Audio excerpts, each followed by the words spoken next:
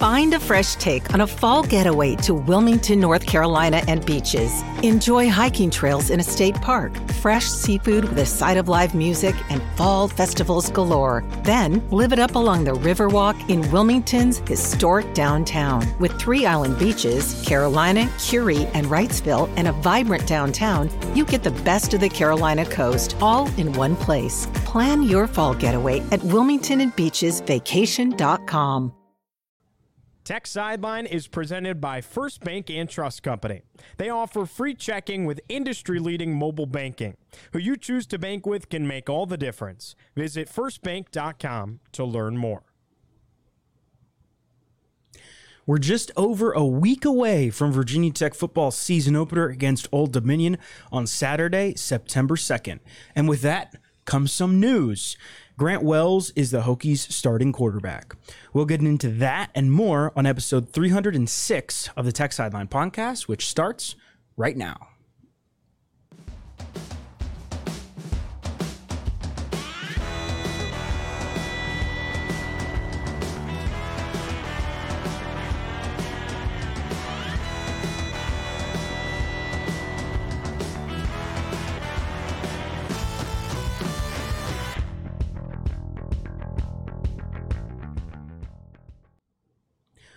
We're recording this on Thursday, August 24th from Tech Sideline's high-tech studios in the Virginia Tech Corporate Research Center. If you are watching on YouTube, please make sure to like and subscribe to our channel, and please share the podcast with a friend. As always, Tech Sideline is presented by First Bank and Trust Company. Who you choose to bank with can make all the difference. Bank with First Bank and Trust Company. I'm going to briefly toss this over to Will Stewart, who I was going to introduce in a second. He has more on that specific ad read. Oh, that camera? Okay, good. So First Bank and Trust Company has launched a new checking account product, which is geared towards students.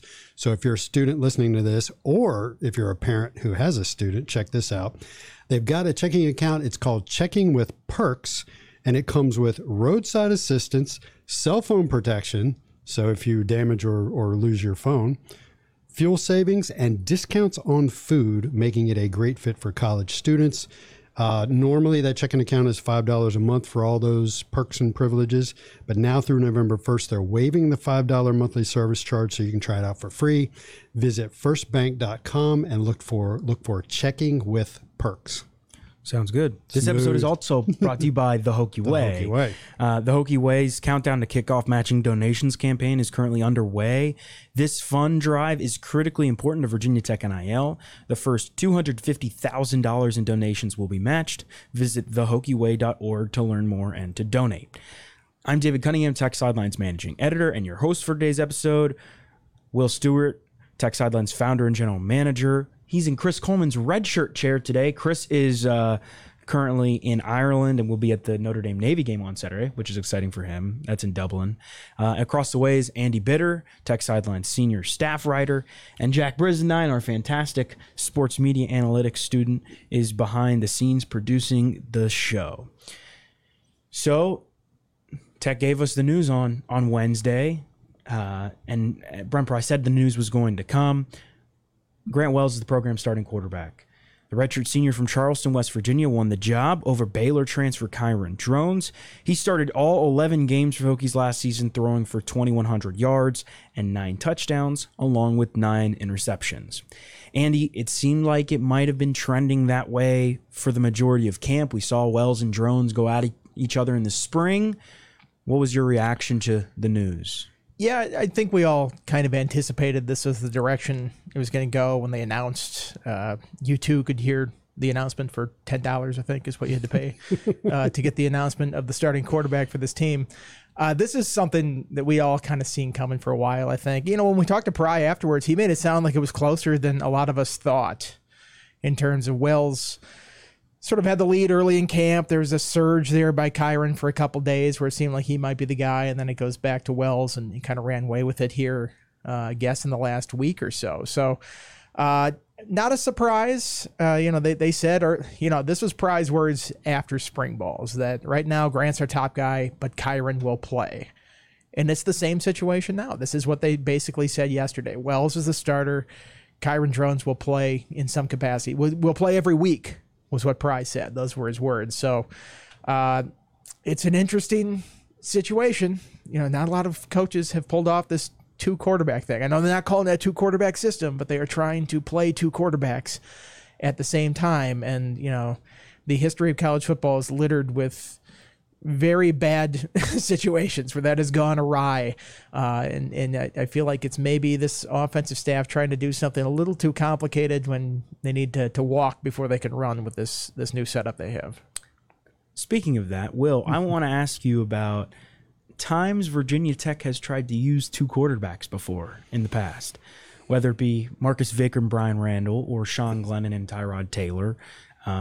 I think everyone would argue that the Hendon Hooker, Braxton Burmeister experiment was not handled very, very well, which resulted in Hendon Hooker walking. Well, throw COVID into the mix with that too. Yes. It's just a complete bad mess situation from start to finish. What do you remember about those specific instances with Vic and Randall and Tyrod and Glennon?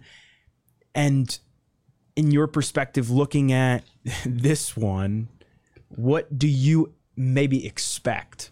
So let's take them in order. Let's start with Vic and Randall. Sorry, Frank, but I think that was handled horribly.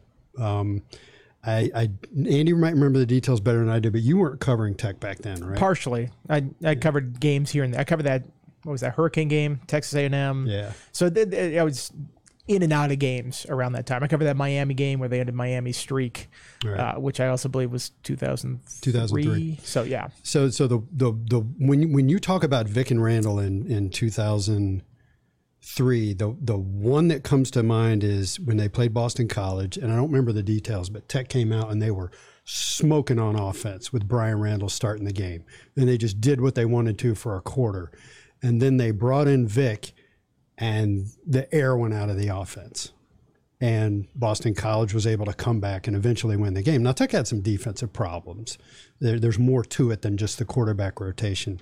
But I remember that as being an example of, it was almost like, and again, I don't remember the details, but it was almost like Frank thought to himself, well, Randall's going to do the first 2 series and then Vic, and then Randall for 2 and then Vic, without any, kind of feel for how the game was going. That's what I remember about that. Like it was scripted. Yes.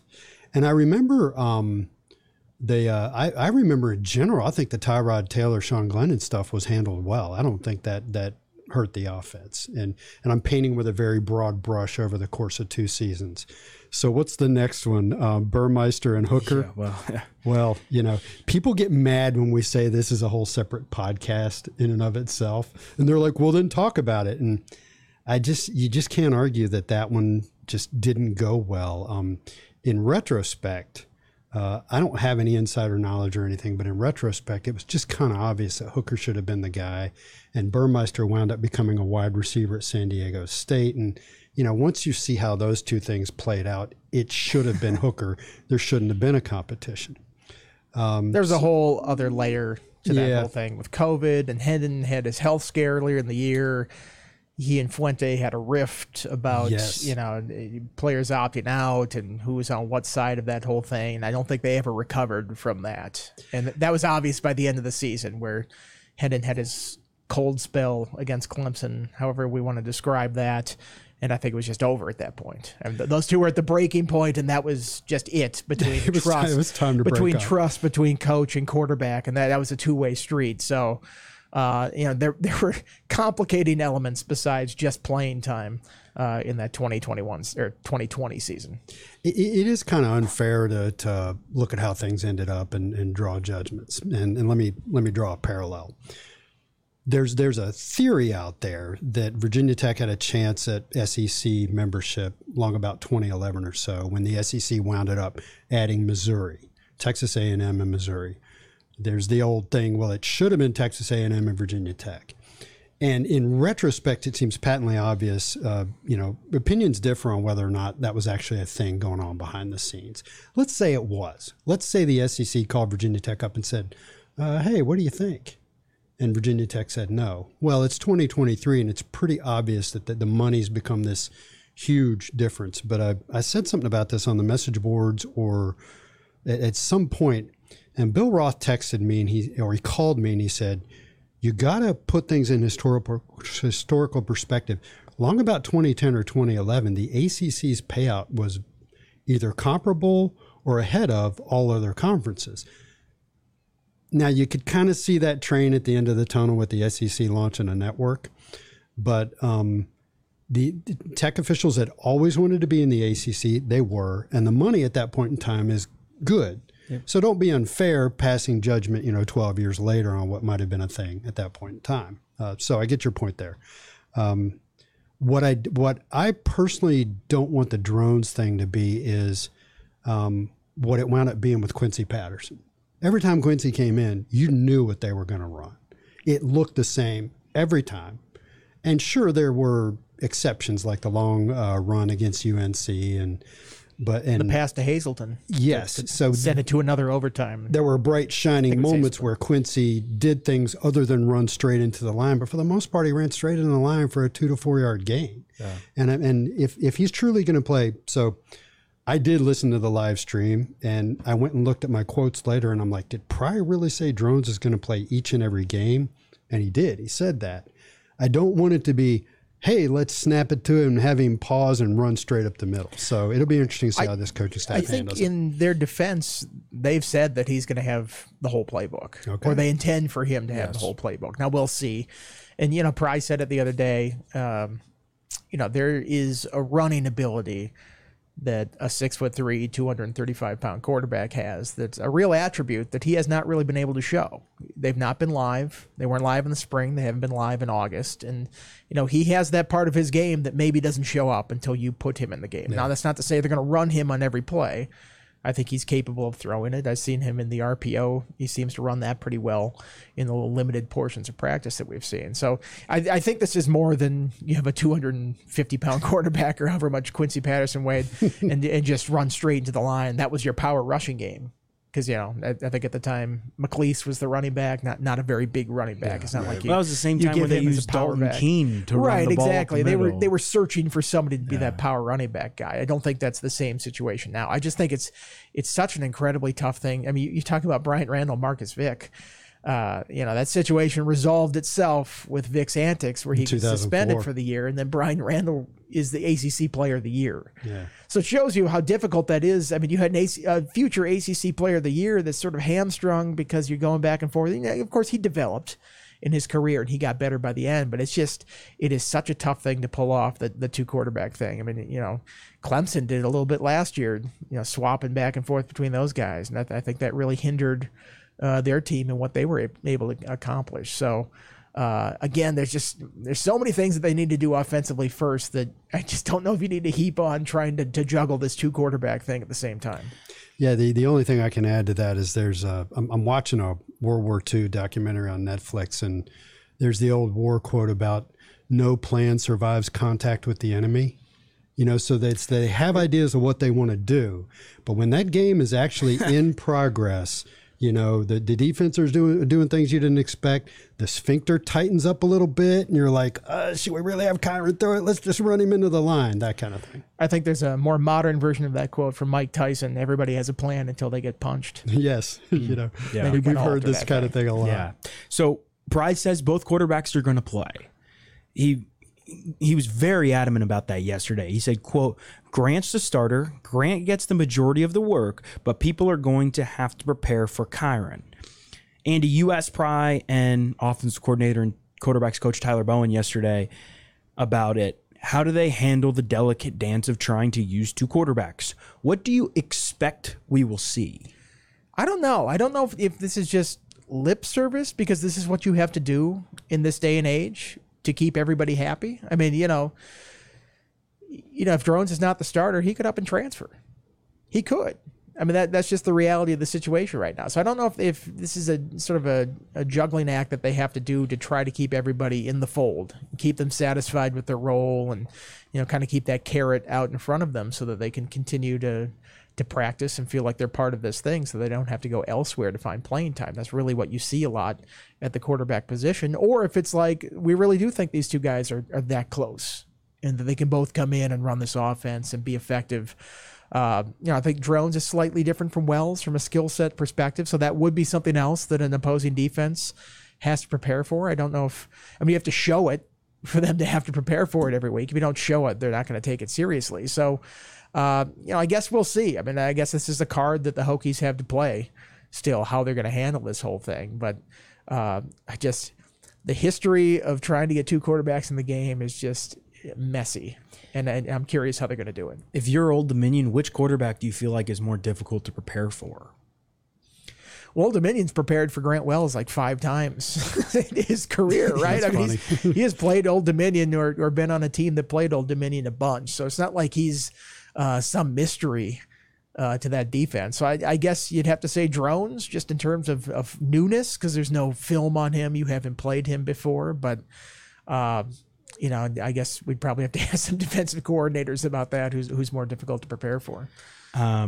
Before we move on, I just want to touch on a few injury notes that we got from yesterday's practice.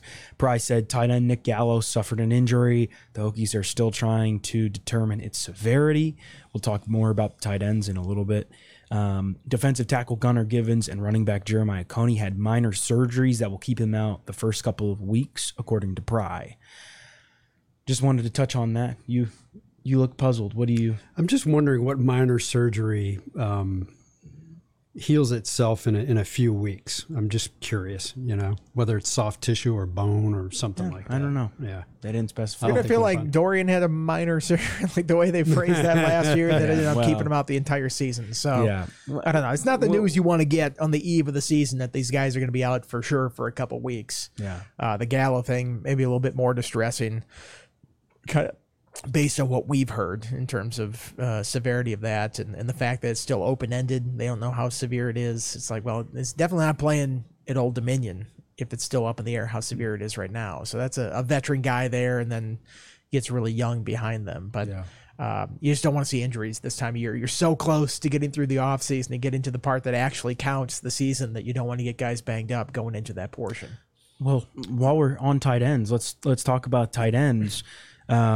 The young tight ends in the room might have to step up now with Gallo out, being injured.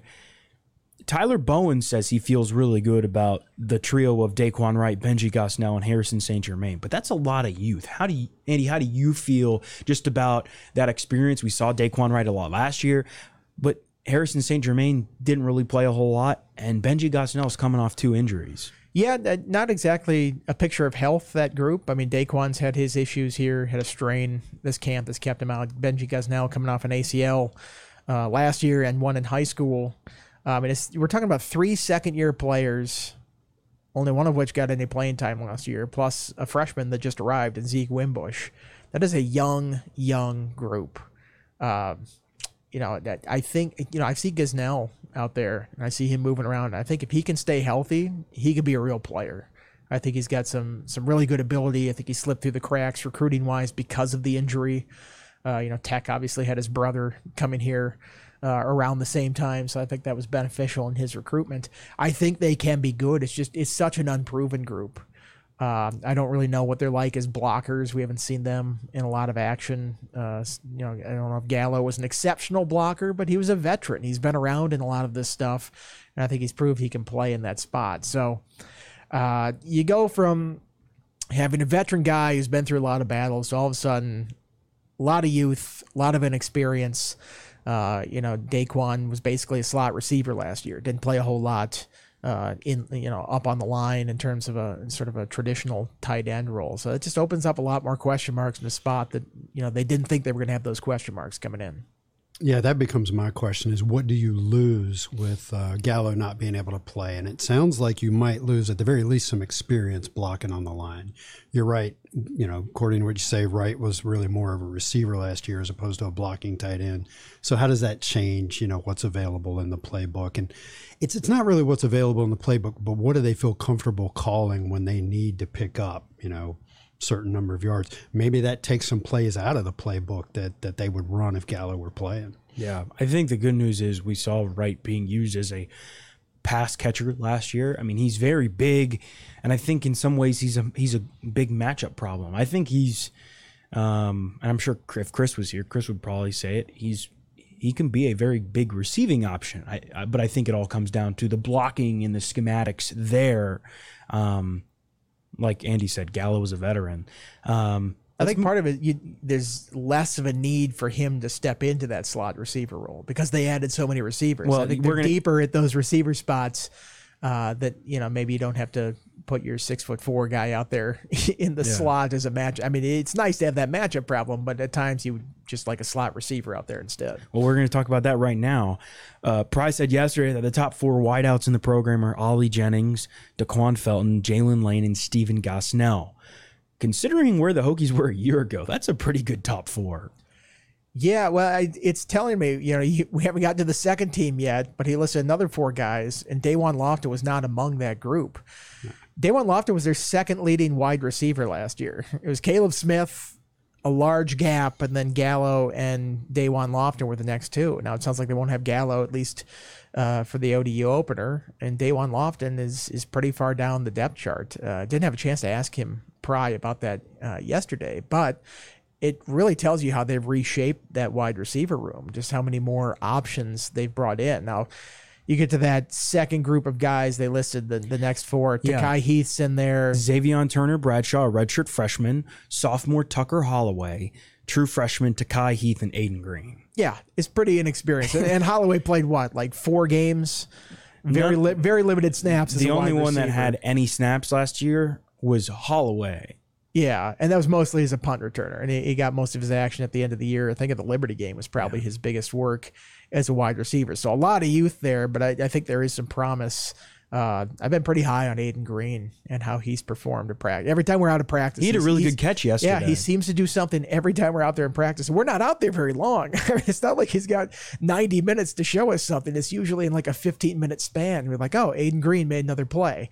So I think he's going to be one that's going to be tough to keep off the field as a true freshman.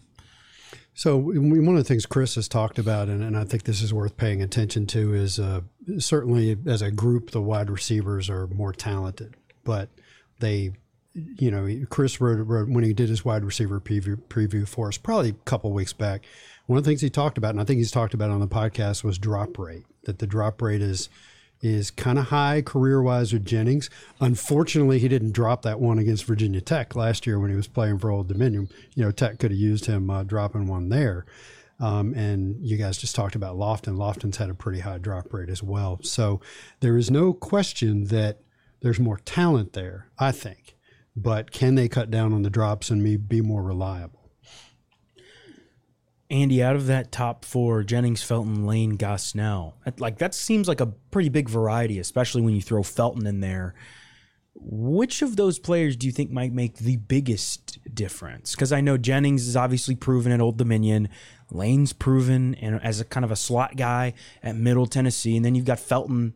And then it seems like Gosnell's kind of the most consistent guy out of the 4. Yeah, it's a nice mix of guys. I mean, we've seen Felton out there at practice. We talked to Derek Jones last week. He's just a matchup problem. And it's like the play might not be open, but he can still make a play because his size.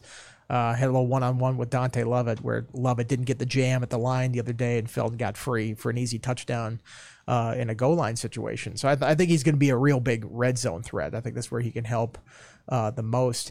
I'm curious to see Lane. Ollie Jennings has put up a lot of numbers. I think Lane in the slot could be something really interesting because he was very productive last year, Middle Tennessee. I think they like him operating in the slot and space like that. That was a position last year that Tech never really had. They didn't really have that receiver that just got open all the time and got those easy receptions. It seemed like everything was difficult last year in the passing game and trying to find guys open. I think it would help Grant Wells a lot, or whoever's playing quarterback, if that slot receiver gets open, makes for a lot of easy throws that the quarterback doesn't have to really get it in a tight window on the sideline or something like that to push the ball down the field.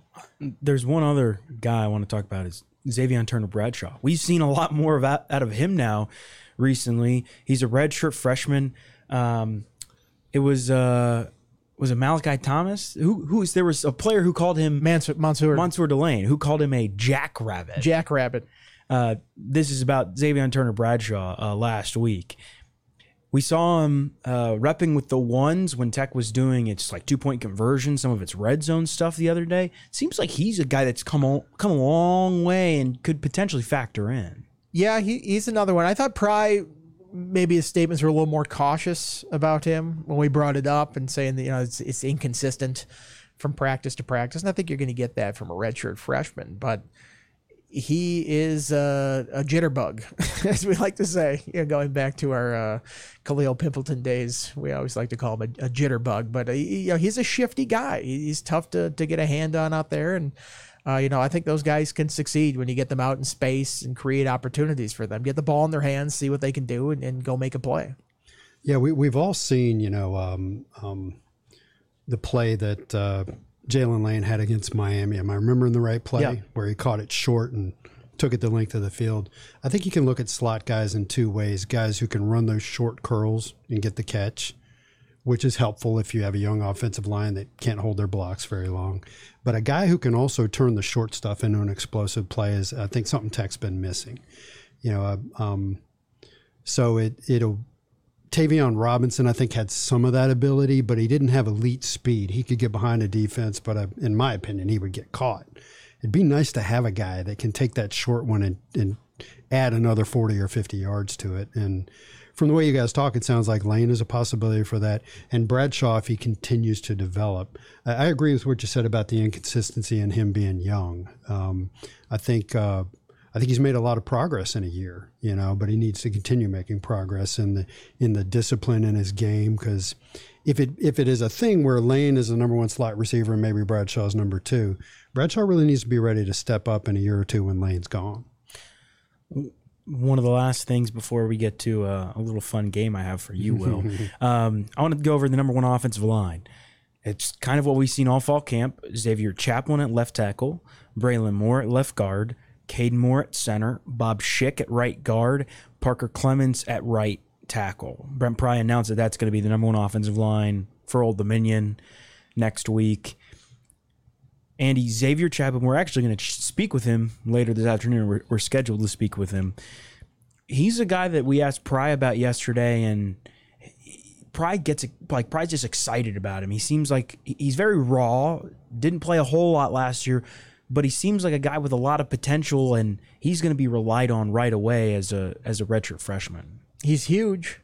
We saw him walking through the hallway the other day. I'm like, that's got to be Chaplin. There's nobody else that's that big in this program. You're right. I've never spoken to him. True freshman last year. We can't speak to them, and I don't think we've had him in the spring, and I didn't get him at media day. So this will be our first opportunity to talk to him. They are putting a lot on his plate as a redshirt freshman coming in. I think he's played 27 snaps, all against Liberty at the end of the year.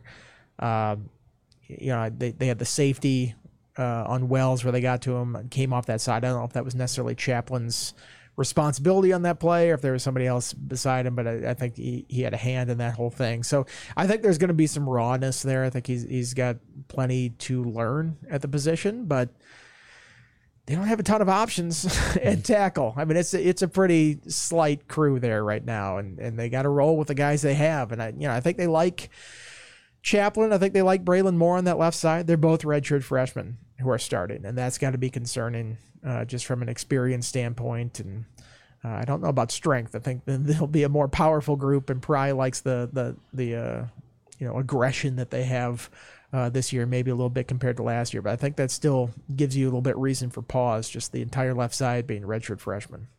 Who was the one guy you talked to at media day, David, where you said that was the one guy where you found yourself looking up? Oh, it was Daquan. It was Daquan Felton. Daquan Felton. Yeah, because he's tall. so Chaplin's what, 19 years old, going to be talking to the media? Hopefully that'll go well for him. Yeah, I'm sure. One of the other guys said they talked to him and he was good. Virginia Tech returns one guy who is actually going to be playing at his position this year.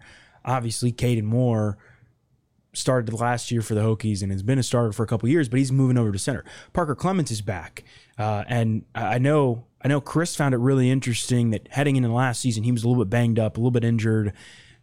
He really kind of started to take off and hit his form at the end of the year.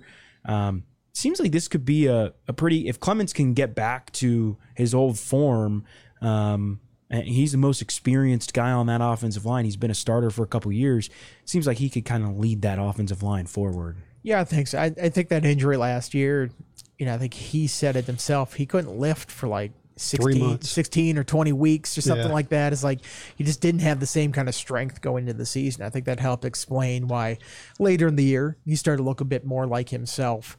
Clements, the Moore brothers, Chaplin, Pry, praised all of them yesterday. And then the fifth guy you asked about, Bob Schick, after that, he was a little bit more hesitant about that. He said good thing. He's made a lot of progress, but I think that right guard spot is still just not where they want it. And Schick is going to get the first opportunity there. I think Brody Meadows, I think Clayton Frady could still be possibilities there. I think they have 4 guys they feel pretty solid about, but they're still searching for that 5th spot to see if Schick can be that guy or somebody else. And if you're searching for 5, that means you probably don't feel comfortable about 6, 7, 8 at this point either. So it's a really thin group. It doesn't have a ton of experience. And, last year they didn't really have any injuries on the offensive line. I don't know how many seasons you're going to get where that happens. I mean, it's just you get knocked around, somebody falls on your leg from the wrong side. It's just inevitable that you're going to have an injury there, and you got to have more guys ready to step up. And I think that's really going to be where this offensive line is one spot where it'll be challenged this fall. Yeah, I want to mention Parker Clements real quick. His PFF grade in 2021 his offensive PFF grade was a 76.8. That's pretty good. Oh, yeah, that's good. His PFF grade last year was 50.1. And he didn't grade above a 60 until the Georgia Tech game, which was the 3rd to last game of the year.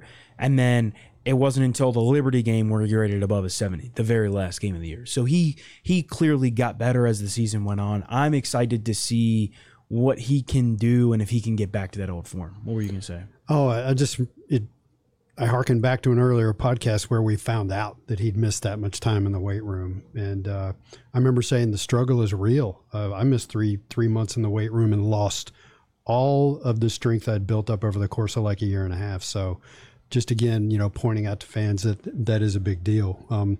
Question I wanted to ask you guys, I've heard y'all talk about Brody Meadows being that guy that they can try some at tackle and try some at guard. What are you hearing about Frady? What's the story on him?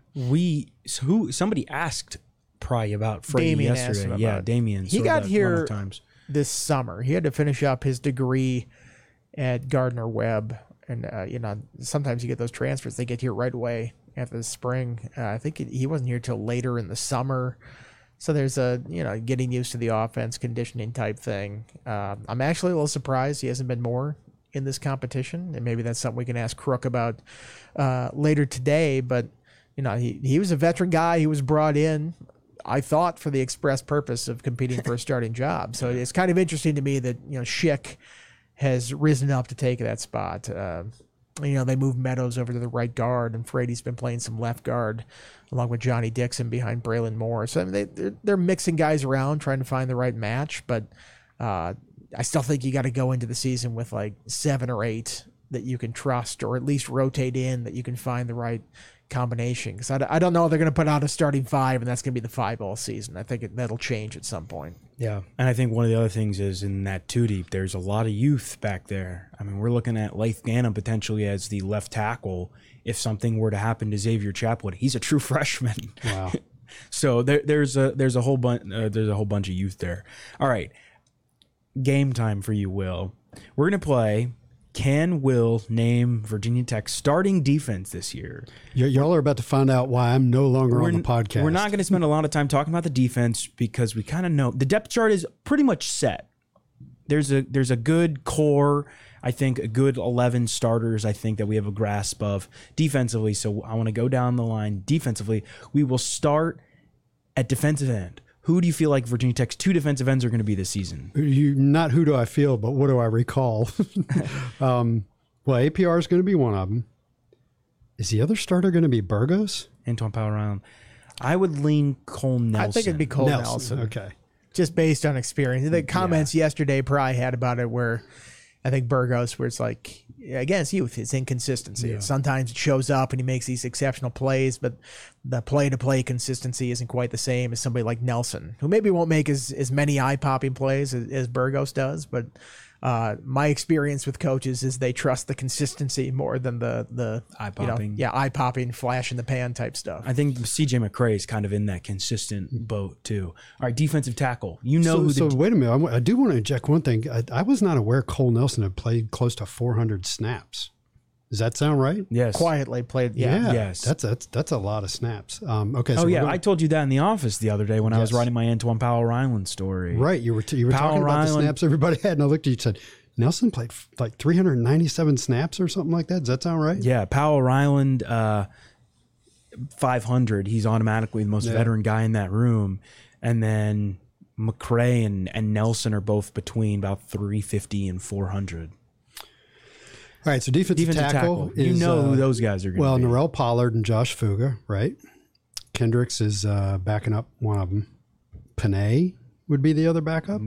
I would presume, and then I think Feldarius Payne. I think Feldarius Payne will factor in. Yeah, with Panay possibly ahead of Panay there.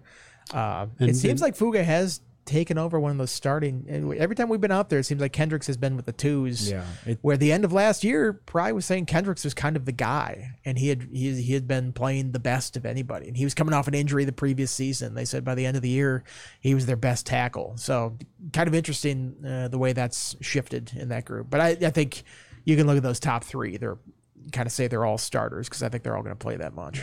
Yeah, I think I kind of look at Pollard and Kendricks as the Matty and Daddy of their era. So it's great to have a guy like Kendricks. Florida boys coming up here. Kind of picked up late in the recruiting process. All right, what's linebacker? The Mike is Jaden Keller. Is that right? I presume that's who it's going to be. Yes, and he's been battling that out with a combination of Alan Tisdale, mostly Jaden McDonald. Too many Jadens and Jalen's. All right. Speaking of Jalen's, what's next? We can go Will. The star. The star. Isn't the star the other one of the... That's Sam linebacker. Sam linebacker. And so the Mike and the star are your middle linebackers, right? No, your Will and your Mike. So let's talk about the Will then. Okay. Now I don't know. is there a Jalen? Here's a hint. He's like 6'6". He had an interception last year. Oh man, I'm blanking, guys. Was it against Syracuse or Georgia Tech? Where he had that one where he tipped it up and caught it and returned it for a touchdown? See, isn't this funny? I'm blanking. Kelly Lawson. Kelly. Okay, right. Your star, which is your Sam, I guess it would have been Bud's whip. Kind probably. of like your whip. Now he started there last year. See, now I'm panicking because I couldn't remember Kelly Lawson. He's got the long dreads. Okay. Yes, Keontae Jenkins. Yeah. Okay. We'll go to cornerback. Mansour Delane. And is Canteen going to be the other starter? Canteen will probably be the third guy. Canteen's probably your starting nickel. Okay. Which I think they consider a starting position because they play so Dorian frequently. Strong. Dorian Strong, yeah. And then at safety. That'll be Jalen Stroman. And a guy who played just about every snap the wide last receiver. Year. No, veteran. Also has dreads. I'm Nasir Peoples. There you go. Bingo. Not bad. Yeah. Not bad. So the only one we really forgot was Kelly Lawson. Yeah, and Kelly, I don't know why Kelly Lawson lives in this blind spot in my brain. As much as he has played, I can't explain that. That was kind of odd. And I think at those linebacker spots, I think Tisdale could be in the mix at either of those. Yeah. Mike, with the way Pry was talking about him the other day, I haven't heard him talk about Tisdale like that since he's been here. Just he's playing better pad level, seeing things better. He's saying he's playing his best football since he's been here. When you hear that about a guy who's been here, I think it's his 5th year, compared to the young guys that they have in Kelly Lawson and Keller, who are still learning the positions. I think you have to consider him an option in that mix. And I don't know if that's going to be a starting option, but I think he's going to play quite a bit. Tisdale is a guy that. Oh yeah, let me read the Tisdale quote for you. So this is from Brent Pry last week. Specifically on Tisdale, he's had a good 4, 5, 6 practices. He's playing fast and confident, and he's slipping blocks instead of tying up. He's just showing a little wiggle and dropping his shoulder and getting by a guy. He's just flashing a lot more often right now. He was the guy that was generally in the right place, but I think he'd often be high and he would get ragdolled a little bit. He's playing lower. He's playing with better leverage. he's getting by people a little bit better. I love when Pry gets into his funny. He's playing a little high, gets ragdolled out there. It's like that's not like something Bud would say back in the day. It's like and I can see him doing that thing with his hands. Yeah, great explanation. I love it. I was getting ready to say Tisdale is a guy that I want to sit down with and do an in-depth interview someday, because I think that I think there's a lot there below the surface that we don't know about. We know about was it a gambling related suspension last year for like 6 games?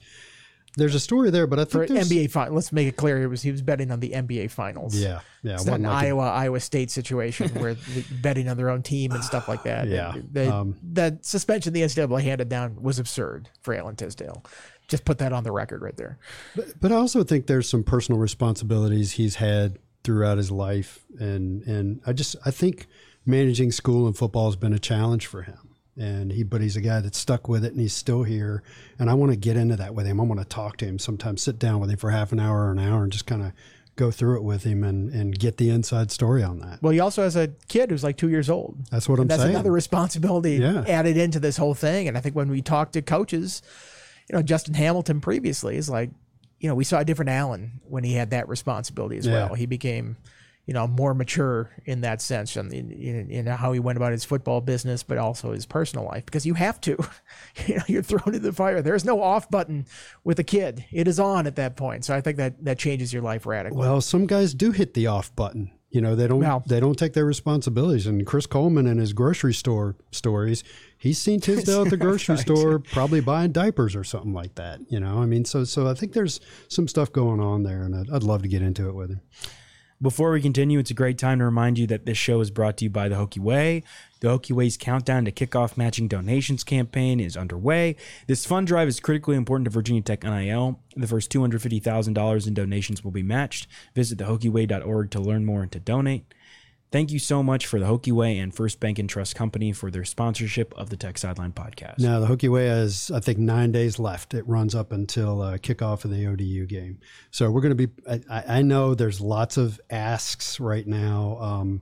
They just did Triumph Together the last couple of days. And so now we're going to be pushing the Hokie Way's Countdown to Kickoff campaign pretty hard for the next 9 days until the kickoff of that game. So we've been going about 40-ish minutes. Let's spend the last few minutes of this episode discussing what some might consider to be the elephant in the room.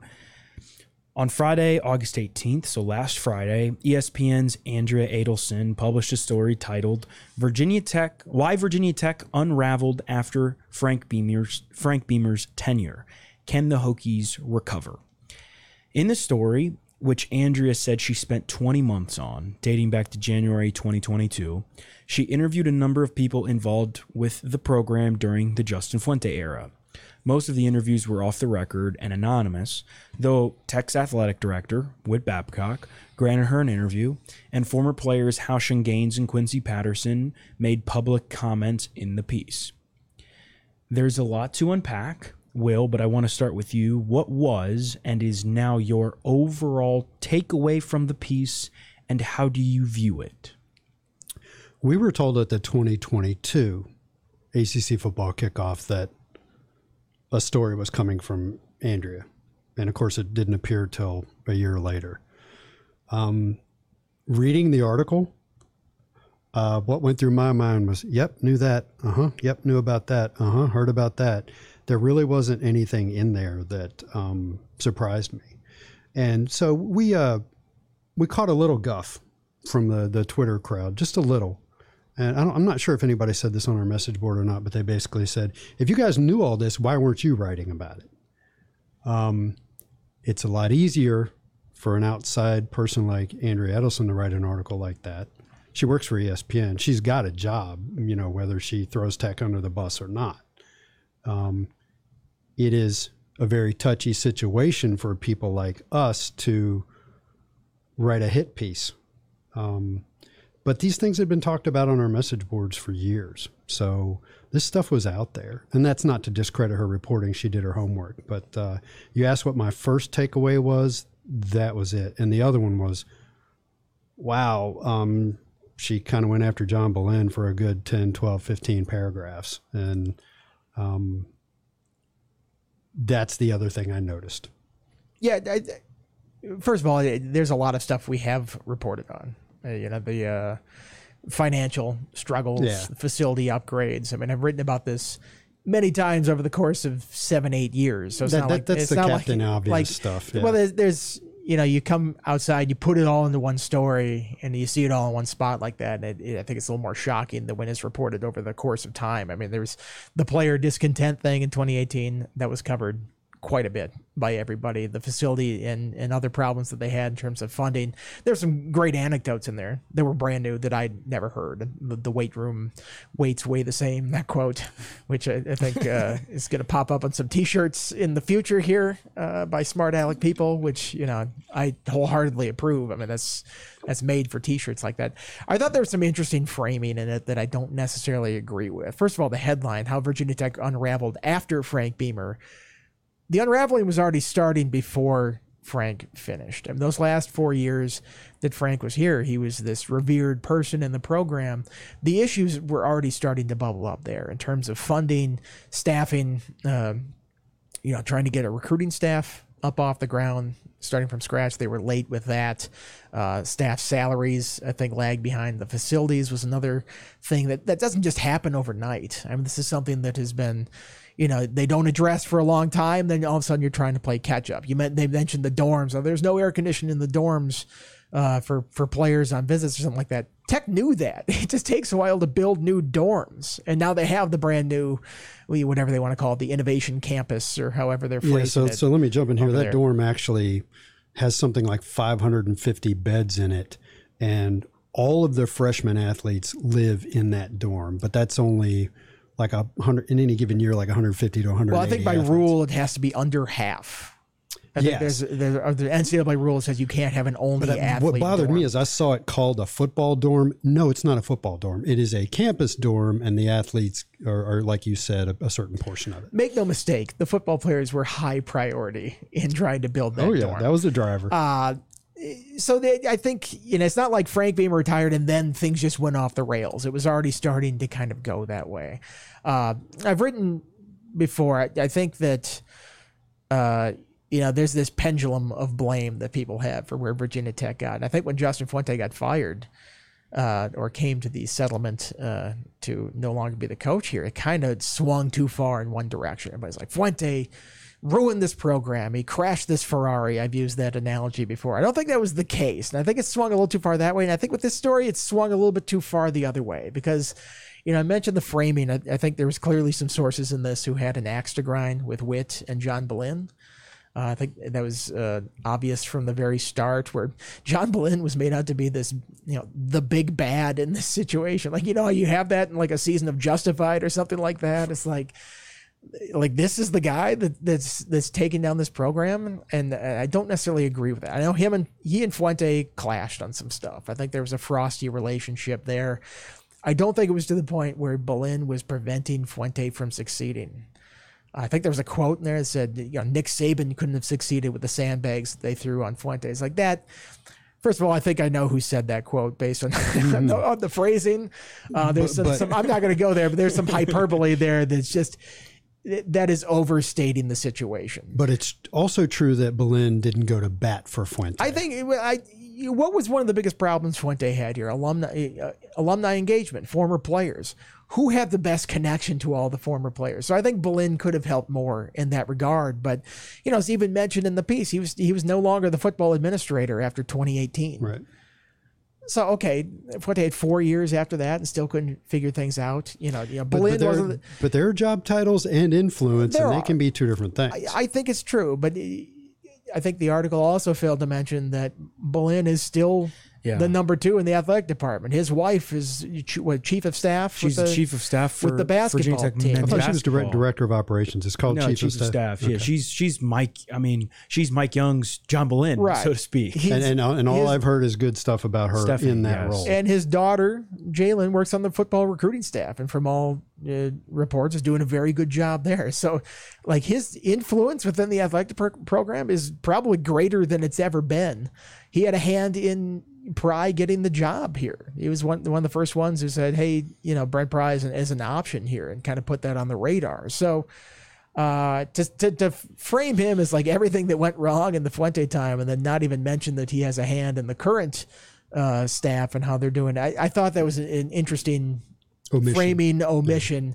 So I don't necessarily buy the idea that like, oh, Fuente had no chance to succeed, which is sort of some of the point that I got from that article, because there's still, head coach has not all the influence in the program, but major influence in the direction of the program, regardless of the other stuff going on. And there were challenges here. There were greater challenges than I think Fuente or anybody would have imagined coming into this job. But you have to set a vision for the program. You have to make good hires. You have to foster a good environment that players want to play in. You have to have player retention and development. And they struggled in all those regards. And could Bolin and the athletic administration have helped more? Yes, I think we've said that many times, but I think a lot more of that is on the head coach and his responsibilities there. So there's that saying that success has many fathers. Well, this is a failure that had many fathers. This was a group project. Yeah, that's for sure. That's the best way to phrase it. Project that got a big old F. I remember, and I don't remember what year this was, but it was one of those years where Clemson and Alabama were playing each other, probably for the national championship. I think it was the first one when Clemson lost. They do it 3 times or something like that. Do you remember the first one when Clemson lost it? Do you remember what year that was? I can't. They all. I'll pull it up. Yeah, continue. I just remember that 2015, maybe 14, 15, something like that. Somebody ran an article at that point in time about the support staffs that were present at Alabama and Clemson, and even though Nick Saban had been doing that for years, since like 2009 it would have been 2017. Okay, I'm sorry. It would have been 20. Yeah, I think it would have been 2017. I think it's earlier than that. Sorry, 2015-16. Okay. Alabama won 45-40. Right. So, yeah. But I just remember looking up the support staff. The article focused on Clemson support staff. And at that point in time, like one of the people they had on their staff was Brad Scott, the former head coach at South Carolina. And they were paying Brad Scott $220K a year. And they had a whole army of analysts and support staff. You could go see it on their football staff page, and it would be this big. I remember it was like 30 people. You go look at Virginia Tech's football support staff, and it was a lot fewer people. And I remember reading that and thinking, oh, crap, something's going on around college football that Virginia Tech is not doing. So I, as some guy who just follows the program, knew about these trends in college football. And then there's a bunch of people that were asleep at the wheel. And I think Witt did not push for larger staffs. I think Fuente, coming from his background at Memphis, probably, and remember, Fuente was at TCU before that, which was a very Virginia Tech-like program, not super staffed or anything like that. I think there were a number of people who were in charge of the situation, and I think you can lump Bolin in here too, who did not see, understand, or grasp the importance of the way college football was moving, and that Virginia Tech needed to do the same thing. Or maybe they did realize it and didn't think Virginia Tech had the money. Well, they've worked on that now. They took it to a higher level at university levels and worked on fundraising with the Football Enhancement Fund. And there's just a lot of people that the bus flew right past them and they didn't catch it. Well, I think that's easy to do when you have somebody who has succeeded for so long, like Frank did. When you're winning 10 games a year, like he did for 8 straight seasons, why would you change? Yeah. Things are working. Why would you change this equation? I remember interviewing Bud in like 2012 or something like that, and they had just done sort of the professional development stuff they do in the summer, where they go visit another school like that. And they had gone to Ole Miss. I forget who the defensive coordinator was there, but Bud knew him for a while, just to do some professional growth type stuff. And I wrote about this at the time. Bud came back and he's like, they've got an assistant for every coach there. They have somebody like a recruiting analyst or whatever position they want to call it for every single coach. It's like, we need some help in that regard. And that was 2012. So Bud knew it. So Bud knew it then. They didn't start a recruiting staff, I think, until 2014. And even then, it was 2 or 3 guys that they worked like dogs. Yeah, it was Chuck Canner, Thomas Gary were the first 2 in that role. John Yetson came along. They initially had Kavanaugh and Billy Height. Yeah. The old school version of that. It's not quite the same thing as what it developed into, but then it's adding pieces and adding pieces. And Fuente knew that early in his time here, and he was trying to get that point across to people, just, you know, how much they're getting killed out there because the other schools have all this army of, you know, analysts and recruiting staff, and, you know, UVA has like regional scouts and stuff like that on the road. Like, even compared to UVA staff, Virginia Tech was struggling. I think, you know, that played into that Baylor dalliance. Yep. That's part of the reason that Fuente talked to Baylor about that job, is because, you know, they could have an army of people there. By the way, I still think he made a mistake not taking that job. Fuente should have taken that job. I don't know if he was offered that job. Oh, okay. I'll say at the time, you know, the former employer that I worked for had a lot of national people, and, you know, I was chatting with one of them, and Bruce Feldman said, I don't know if he's the top option for that job. I think I could still break this, and it ended up being Dave Aranda. And I want to say Bruce Feldman did break that story. So they might have been vetting a couple of guys. I don't know if it was necessarily a job offer that came out, but either way, you know, I think Chris Coleman wrote the article at the time. The title was "A Shot Across the Bow." Yeah. That was kind of a way to say, hey, Virginia Tech, you need to take this seriously. And I think Witt understood the problem. He's maintained that he understood the problem, but I think that kicked things into action a little bit more, and maybe, you know, grease the skids for some these things to happen, because it was tough to get the positions approved, but then to even fill them. I know that in 2019, Fuente wanted to bring Jerry Kill on full time. They were talking about that in the summer. They weren't able to do that until they freed up some salary. And I believe that was when Daniel Bartelstein left for the college football playoff, and that freed up some salary that they could work and actually bring him in here full time. So it's just, that's the kind of stuff where they could have used a little bit more support administratively and kind of to push that whole thing. But I don't think that's the difference between succeeding at the program and, you know, what the program became. I think even if they had done all those things, I think there were some, you know, we talked about this failure, in air quotes, having a lot of fathers. I think if Virginia Tech had done all of those things right, I think it would have magnified Fuente's weaknesses. In my opinion, and I know you're much more informed than I am, I think Fuente had a huge problem with roster management and player retention. Yes. I think they did a pretty solid job recruiting, all things considered. I think they turned it, that last class and the one that they were talking about, like, probably got off to a great start, and, you know, Monster Delane's in this class. They had a couple guys decommit, Alex Orgy, Ramon Brown decommitted. Yeah. Pretty highly rated guys that were in that class. I think that last class, there was a lot of Virginia influence in there. There's a lot of good guys that weren't maybe the highest ranked guys, but I think turned into pretty good players, or will turn into good players here. So I think they turned the corner, but it definitely hit a nadir in that 2020 class where they had signed like 15 guys and nobody in state. I mean, there was an issue there. Yeah. Well, the issue there was, and I had a conversation with somebody who knows. I think that the NCAA changed their rules that you could take official visits in the spring/summer. And Fuente did not react to that right away. Sorry, I can't remember exactly which summer it was. I think it was the summer they were recruiting APR. Was it 2019? Probably be 2019, because 2020 is when everything stopped. And other staffs around the country reacted quickly with having a lot more summer official visits and getting commitments and things like that. And what was told to me was that Fuente just didn't gear up for that part of it quickly enough, and they got behind. This person was telling me, we sat there and watched all of our targets committing to other schools, and we weren't even having them on visits. So I think that led to a lot of the issues with the 2020 class. I think they got caught with their pants down a little bit. And you're right, he corrected it. His last class or two on his way out the door was pretty darn good.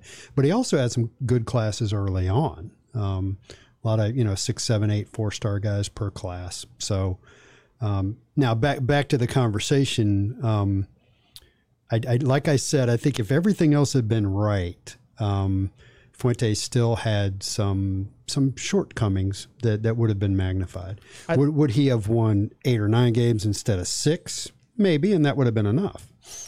I think I agree with you on that front. I think I look at the timing. That COVID season really took the wind out of the sails. It came at such a bad timing. I mean, you look at the way they finished 2019. Hendon Hooker's your guy. You've got a guy at quarterback. You're returning a lot on defense. I know you're transitioning away from Bud, but you've got a Bud protege. You lose that entire offseason to do what you want to do defensively. You get to the preseason. Caleb Farley, terrible tragedy with his father, by the way. That kid's been through so much. Opts out in August. That's the first round draft pick that you lose at cornerback. You have the quarterback issues with Hendon and everything that happened there. I mean, that team was set up for success that year, and it just never got there. And all of a sudden, the quarterback situation screwed up. Hendon Hooker leaves. Braxton Burmeister is not the quarterback you need after that. And then you're going into almost a dead man walking season in 2022. Or 2021, sorry. I'm mixing my years up here. And even then, you're so close. I mean, you lose. They have 3 games that were like 98th percentile win percentage. That West Virginia, if they can score from the 5-yard line, Notre Dame, Syracuse, if they don't blow 2-score leads in the final 5 minutes. I mean, he's that close to going 9-3, and you don't get rid of him at that point. I mean, it's such a fine line on some of this stuff that I think we talk in absolutes and go, oh my gosh, he was a total failure and this program completely fell off. It's like, it was so close to going the other way and being successful and him still being here. So the margin between winning and losing is so slim. And Fuente sat in that chair that you're sitting in, David, and said, I don't want to blame anything on COVID, but reflecting on the whole COVID era, if you think of the individuals and you think of the organizations that be it a business or a sports program, COVID, if there were weaknesses or sketchiness in a person or a company, COVID damaged them badly. And there were other people and organizations that made it through okay. I think Tech Sideline made it through okay. Maybe if you've got 3 kids, 2 of your kids got through COVID okay, and maybe it really bothered your 3rd kid. And it was just one of those situations where the murky soup of the Virginia Tech football program, it just got damaged by COVID more than some other programs. There's one question I want to touch on before we close. I think some people read that, and maybe people who were not necessarily in the know were surprised to see all of that stuff that Babcock sort of let happen, so to speak, from the weights stuff that you were joking about, weights weigh the same, to the behind-the-scenes stuff between longtime Associate Athletic Director John Boleyn and Fuente and just everything that went on behind there. How do you feel like it portrayed Babcock? And considering he's still Virginia Tech's athletic director, do you feel like it's a fair assessment? I don't think it reflected well. I mean, you don't have a story like that that's like, oh, what went wrong over this 10-year period or however long it was where you were the primary athletic director. I mean, if you're at the top of the athletic department and your signature program is flailing like Virginia Tech football has, that's a black mark on your resume there. Now, you look at every other part of his resume, it's going pretty well in almost every other sport at Virginia Tech. So, I have a sense that he knows what he's doing. He's just not been able to get his hands around this football thing and get this football thing going the right direction, which, as we know, is the most important aspect of his job, is to get the football program right, because that pays the bills for everything else and makes life easier in every other regard. So, I think it's a part of his resume that's still a hole right now that they've got to figure out, and we'll see if Brent Pry is the answer. 3-8 in the first season is not encouraging, but there were some challenges roster-wise that they had to get past there. I think they're moving in the right direction, but as always with these coaching hires, you can just never tell.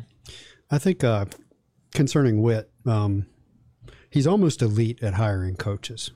He's very good at hiring coaches. I think some of the organizational stuff, he's not as strong. And it's, Jim Weaver was in some respects the other way around. Weaver was a facilities guy. Witt, the day that he started, said he was about the student-athlete experience. He didn't tell us he was really good at hiring coaches. Turns out he is. Weaver ran a tight organization. I've talked to people that work for him, and they loved working for him. You always knew where you stood with him. He let you know. He was organized. Financially, they ran in the black every year, sometimes egregiously so. They'd make $6 to $8 million and in air quotes in profit. So he ran a very tight department organizationally and structurally. And I just get the impression that's not Witt's strength. But he does have other strengths. You know, he is really good at hiring coaches. I think Jim wanted to take a shot with the cheapest person he could get and see if it worked out a lot of the times. He also emphasized a big difference between these guys is Weaver lived and died with football. He put everything into football. And, you know, everybody else kind of got the short end of the stick. Now, it's not like they were $100 million athletic department back then. But I think that Witt tries to run an overall athletic department more so than Jim Weaver did. So just some kind of thoughts on the differences between those two guys. You say good at hiring, and yet the football resume is not. And you even go back to his time in Cincinnati. The other sports. Yeah. Hired Tommy Tuberville, Cincinnati. Yeah. Well, yeah. Maybe solely responsible for Tommy Tuberville being in the U.S. Senate but the right Fuente now. hire a was whole other discussion that I don't want to get into. But the Fuente hire was a good hire. It was he outflanked a lot of people to get an in-demand hire at the time. It's a crapshoot with coaches. Most of them don't work out. Well, particularly that's the history of coaches. Most of them don't work out. Well, you have to do it in secrecy too. You can't date for a long time. You got to like kind of. It's in secrecy and it's quick. But you look at that. He outflanked a lot of other people to get an in-demand coach, Justin Fuente at the time, who managed to keep Bud Foster. Everybody said it was a coup at the time, and after they succeeded early on, that's the narrative that was there, and it didn't work out. It was just not, in the long run, not a good hire for Virginia Tech. But that's it. It's tough to ding him when he did the thing that everybody said he should have done at the time, and yet it didn't work out. Yeah, but it is interesting because you look at a lot of his other hires, and you know, two of his first. Yeah, I mean, well, swimming and diving. You look at and even Kenny Brooks, women's basketball, and Buzz Williams was a good hire. Mike Young has been a good hire. I believe he elevated Tony Roby. I mean, he's done a lot of other good stuff. It's just that one football note that's missing. I want to talk about, of course, what's coming up on TechSideline.com. Today is Thursday. We've got a busy couple of days. Obviously, Virginia Tech football season starts next Saturday, which is crazy to think about. We've got football interviews and stuff later this afternoon. There are a couple different stories coming out on Tech Sideline. We're talking to Ron Crook and Xavier Chaplin, supposed to be later this afternoon. So Andy's going to have an offensive line story off of that. Virginia Tech women's soccer opens its home campaign tonight. I'm going to be at that game. I've also got some interviews with Mike Young and Kenny Brooks and some men's and women's basketball players today. So that's exciting. Got some good stuff. Man, you're a busy guy. Yeah. And hosting this is just part of my fill-in duties, I guess. Andy's writing a mailbag. You're writing mailbag tomorrow? Stepping into that sweet Friday mailbag slot that Chris has left open this week. Yeah, we got to run that. It's our weekly thing we got to do for First Bank and Trust Company. Well, I think Andy will enjoy that. Hopefully, if you have any mailbag questions for Andy, please, whether it's on Twitter or whether it's via email or whether it's on the message board, send Andy good questions for mailbag. No realignment questions this week, please. Yeah. Watch, I'll say that, then the ACC will vote to expand like tonight at 9 p.m. or something like that. Yeah. And then are you still planning on running depth chart projections over the weekend? In some form or another. I don't know if I'll split it up, but I want to do that. I always like doing that before they officially put it out. Although probably has taken a lot of mystery out of some of these things. Yeah. We talked about it at length on this thing, but it's still fun exercise to do before they actually put it out. Sounds good. Well, we've got a lot of great content coming on TechSideline.com. So a thing I've been doing is trying to wrangle the interns now that they're all back. And we are going to, first of all, Gio's not in witness protection. He will be hosting the podcast here soon, if not starting next week. Gio's actually calling games for the Salem Red Sox. And so like, if you talk about the St. Cloud Rocks, where so many SMA students have gone and called their games, they get to a certain point in early August and they're done. Gio's still calling games for the Salem Red Sox. And that's the difference between summer league baseball and minor league baseball. Yeah, correct. So he'll be back. We've got all of our interns figured out and what they're going to be doing. And so, for those of you that listen to our podcast and stuff like that, we're going to, and remember I said this, this is the main podcast, and we're going to continue to run that on the main podcast feed.